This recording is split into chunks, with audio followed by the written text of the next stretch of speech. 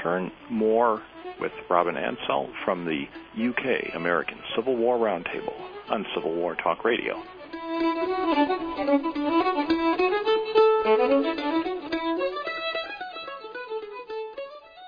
Let's sing that new song. My music track from a Godum Jack plays MP3s, and I download fast. I read the bits on the microchips, and I burn all my favorite hits. By the 6th grade, many girls lose interest in technology, but parents can help keep them updated. Go to girlsgotech.org. A public service announcement brought to you by Girl Scouts of USA and Ad Council. Attention swimmers! Get out of the water! Everybody, out of the water immediately! Dude, is that? It's a pair of thunder thighs. Big ones, too. That mom who's been swimming a lot with her kids must have lost them. Whoa. I heard about this happening once up at Laguna. Small step number 54. Play with your kids. It's just one of the many small steps you can take to get healthy. Learn more at www.smallstep.gov. A public service announcement brought to you by the U.S. Department of Health and Human Services and the Ad Council. In the great scheme of things, a minute isn't all that much, unless you happen to have a stroke. All of a sudden, those minutes count. Minutes that could mean losing your ability to talk, move, or walk. Which is why, if you can get help in time, your stroke can be treated. The warning signs of a stroke include sudden numbness or weakness of the face. If you experience this, call 911 immediately. Visit strokeassociation.org or call 1-888-4-STROKE today. A public service announcement from the American Stroke Association and the Ad Council. Looking for answers in real estate? We break it down for you. Each week, the Exeter Group explores how successful investors evaluate and acquire real estate to build their portfolio. From financing tips, tax and accounting strategies, and advice on how to control risk. The Exeter Group entertains and informs while divulging secrets used by the most successful investors. Tune in to the Exeter Group every Monday at 12 p.m. Pacific, 3 p.m. Eastern on World Talk Radio Studio A. Hey, how you doing? Educational video, top quality, right here. You'll never hear anyone selling education on the street. But with free family learning programs, you can get the education you need. Call 1-877-FAMLIT1 for information on free learning programs. 1-877-FAMLIT1. Check it out. Win your GED right here, guaranteed, ma. Come on, check it out. Free family learning programs from the National Center for Family Literacy. Brought to you by the National Center for Family Literacy and the Ad Council. You're listening to World Talk Radio, where the world comes to talk. Welcome back to Civil War Talk Radio. I'm Jerry Prokopowicz, talking with Robin Ansell from the UK American Civil War Roundtable. Apologies to Anthony, my fine engineer, for not being ready during the break with the introduction. My daughter walked in unexpectedly over from her school here on a Friday afternoon, and I was momentarily distracted by the demands of parenthood. But we're back. Everything's fine. We're under control. And we're talking about the intersection of interest in the American Civil War and Ed Bars in particular, I think. We were talking about Ed, who, Robin, you said spoke to your group at its 50th anniversary. He did, yes. And in fact, we do have quite a bit of contact with him because he also came over to unveil the plaque in Liverpool, and he does a lot of cooperative military tours with one of our members who runs a firm called Old Country Tours, who do tours in Europe around the battlefields, but also in the States as well. A gentleman called Peter Lockwood, who may or may not be a familiar name to you, but he's certainly well known on the battlefield tours circuit. And he takes our members on European tours and tours to the States, but they're open to the general public as well. Well, I wanted to ask you about that. You've been to the United States. I've been, luckily, now 3 times. What's your impression of the battlefield, seeing them after reading them, reading about them? Yeah, the first time, the first trip was in 2000, and we spent a couple of days at the start of the holiday in Washington, D.C., and that was amazing. But I think it really hit me when we caught. I was with my family, 2 small sons at the time, my wife. We caught the Amtrak down to Fredericksburg, and the following day when I was stood on Marie's Heights, and I was at one of the points where the interpretation panels were saying this was where Lee stood when he issued his classic famous expression, "It's good that war's so terrible, lest we'd grow too fond of it."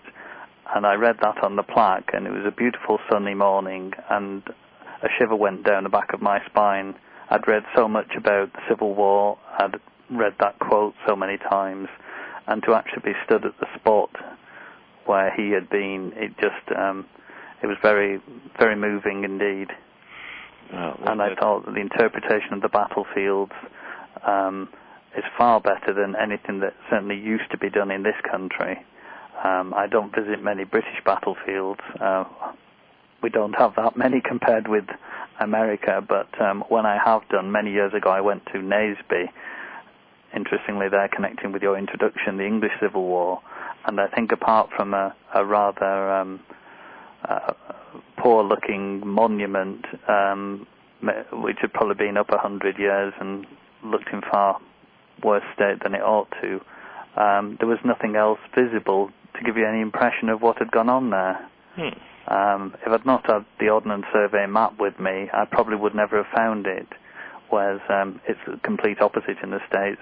You've got signposts and markers, and maybe sometimes it perhaps goes a bit overboard, but it's better, I think, perhaps on the whole that way than ignoring it. I'm very impressed indeed. Well, there really is no substitute for walking the ground to there isn't. Understand what happened at these battle sites. Yeah. Now, in terms of understanding what happened, though, some major contributions in Civil War scholarship have been made by British authors over the years, often taking a view different from that of American authors. I'm thinking particularly of people like J.F.C. Fuller, yes, who was one of the first authors to champion Grant as far the better general than Lee. Not a widely held view at the time, in the early 20th century, when he wrote about that, and even today it will pretty much get you an argument in a lot of places. Yes, yeah. I think it was Liddell Hart controversial as well. I forget in what way, but I think he may have taken a different view as well on aspects. So, and more recently, Paddy Griffith has written Tactics of the Civil War. Yes. You'll have to be careful there, because I think he might be one of our members. Well, I'm fairly sure he is. He's someone I hope to have on the show sometime and talk to him about his views. I thought his book, Battle Tactics of the Civil War, was fascinating. It's been reissued now under the title Rally Once Again. Yeah. There's who are out looking for it. But I remember when it came out, there were a number of critical responses to it from American Civil War enthusiasts, not so much from scholars, but people who objected to his argument that the American Civil War was not all that unique and there wasn't all that much to be learned from it in terms of tactics, and that proper European-style cavalry riding boot to boot could have just ridden over the battlefields at will. Does this kind of view still hold among your members in any way? That I'm not sure I'm qualified to answer that one, Jerry. Actually, I think that one's one that is probably beyond the knowledge I've got of our membership. But if you're going to have Paddy on, I'm fairly sure he is one of our members. I will be very interested to listen to that one. Well, that's what we'll have to do. Then I'll have to get hold of him. And the members in our current society whose publications I am more familiar with are probably choosing less controversial topics. A member called Andrew Bocock did a classic book on the Alabama, which seems to keep cropping up in our conversation this evening. Wonderful, every photograph of the Alabama surviving, of which there are not very many. Most of them are deck scenes rather than profile shots of the ship itself, are reproduced in his book. And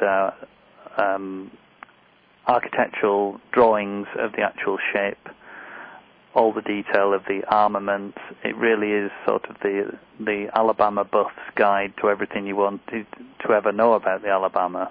And say his name again, the author's name? Andrew Bocock.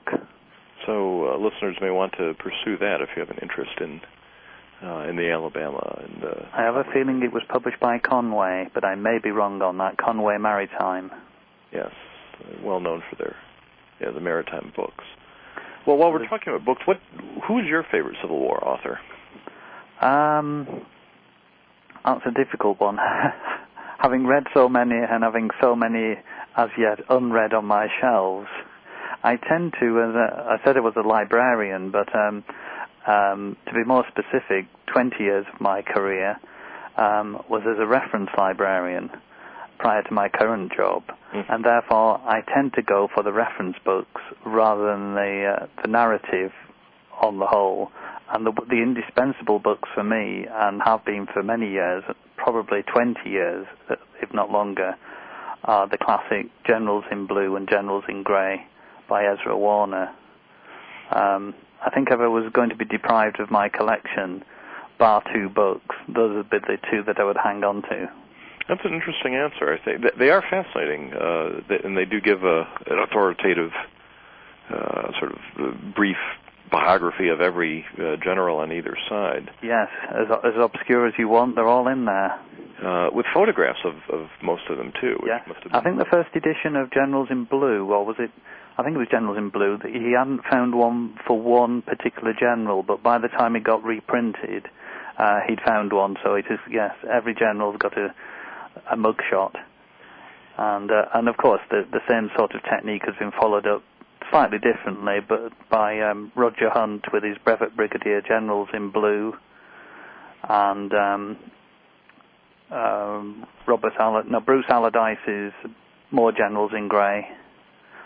That kind of reference book I find absolutely fascinating. If, in terms of these generals, this is the time machine question that I often ask guests on the show. If you could go back and spend an hour with one of them, or any figure from the Civil War era, who would you like to meet, and what would you talk about?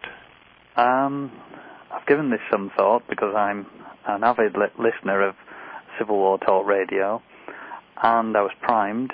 So I think my answer would be something that I also contributed to our Crossfire magazine a couple of years back. I think I'd want to be, it'd probably be more where I'd want to be in a way. I'd like to be in the bar of Ford's Theatre when John Wilkes Booth is having his final drink, and I'd like to delay him the whole evening. Get him drunk. And then the course of history would be radically changed. Well, how would history be different then, in your view? Hopefully we'd have a slightly more sympathetic reconstruction.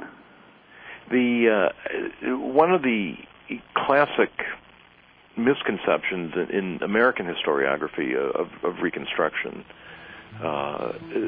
dating back to the late 19th century, is that Andrew Johnson was, Lincoln's successor, was tried to be Lincolnian, tried to be kind to the South as Lincoln surely would have been. But then those evil radical Republicans thwarted him, and we had the horrors of Reconstruction. Yeah. How would Lincoln have been? What would Lincoln have done differently, do you suppose? And I hear the music, so you have 30 seconds for a concise answer. I'm lost for words on that one, Jerry, because I think you'd be in a better position to give an answer to that than me. I'm not sure, but I just feel he did so many things just spot on in his lifetime. I'm sure he would have got that one right as well in the end. I think I would agree with that gut feeling. If I were completely shameless, I'd say that's one of the questions in Did Lincoln Own Slaves? What would have happened? And we can all get a copy of that and read it. But I'll stop with that and instead say thank you very much for taking time out of your evening in the UK today to call in to Civil War Talk Radio. My pleasure. Next time you're in the United States, it's a big country, but hopefully we could find a way to get together. That would be great. And I would like that very much. So thank you again, and listeners, Thank you for joining us today on Civil War Talk Radio.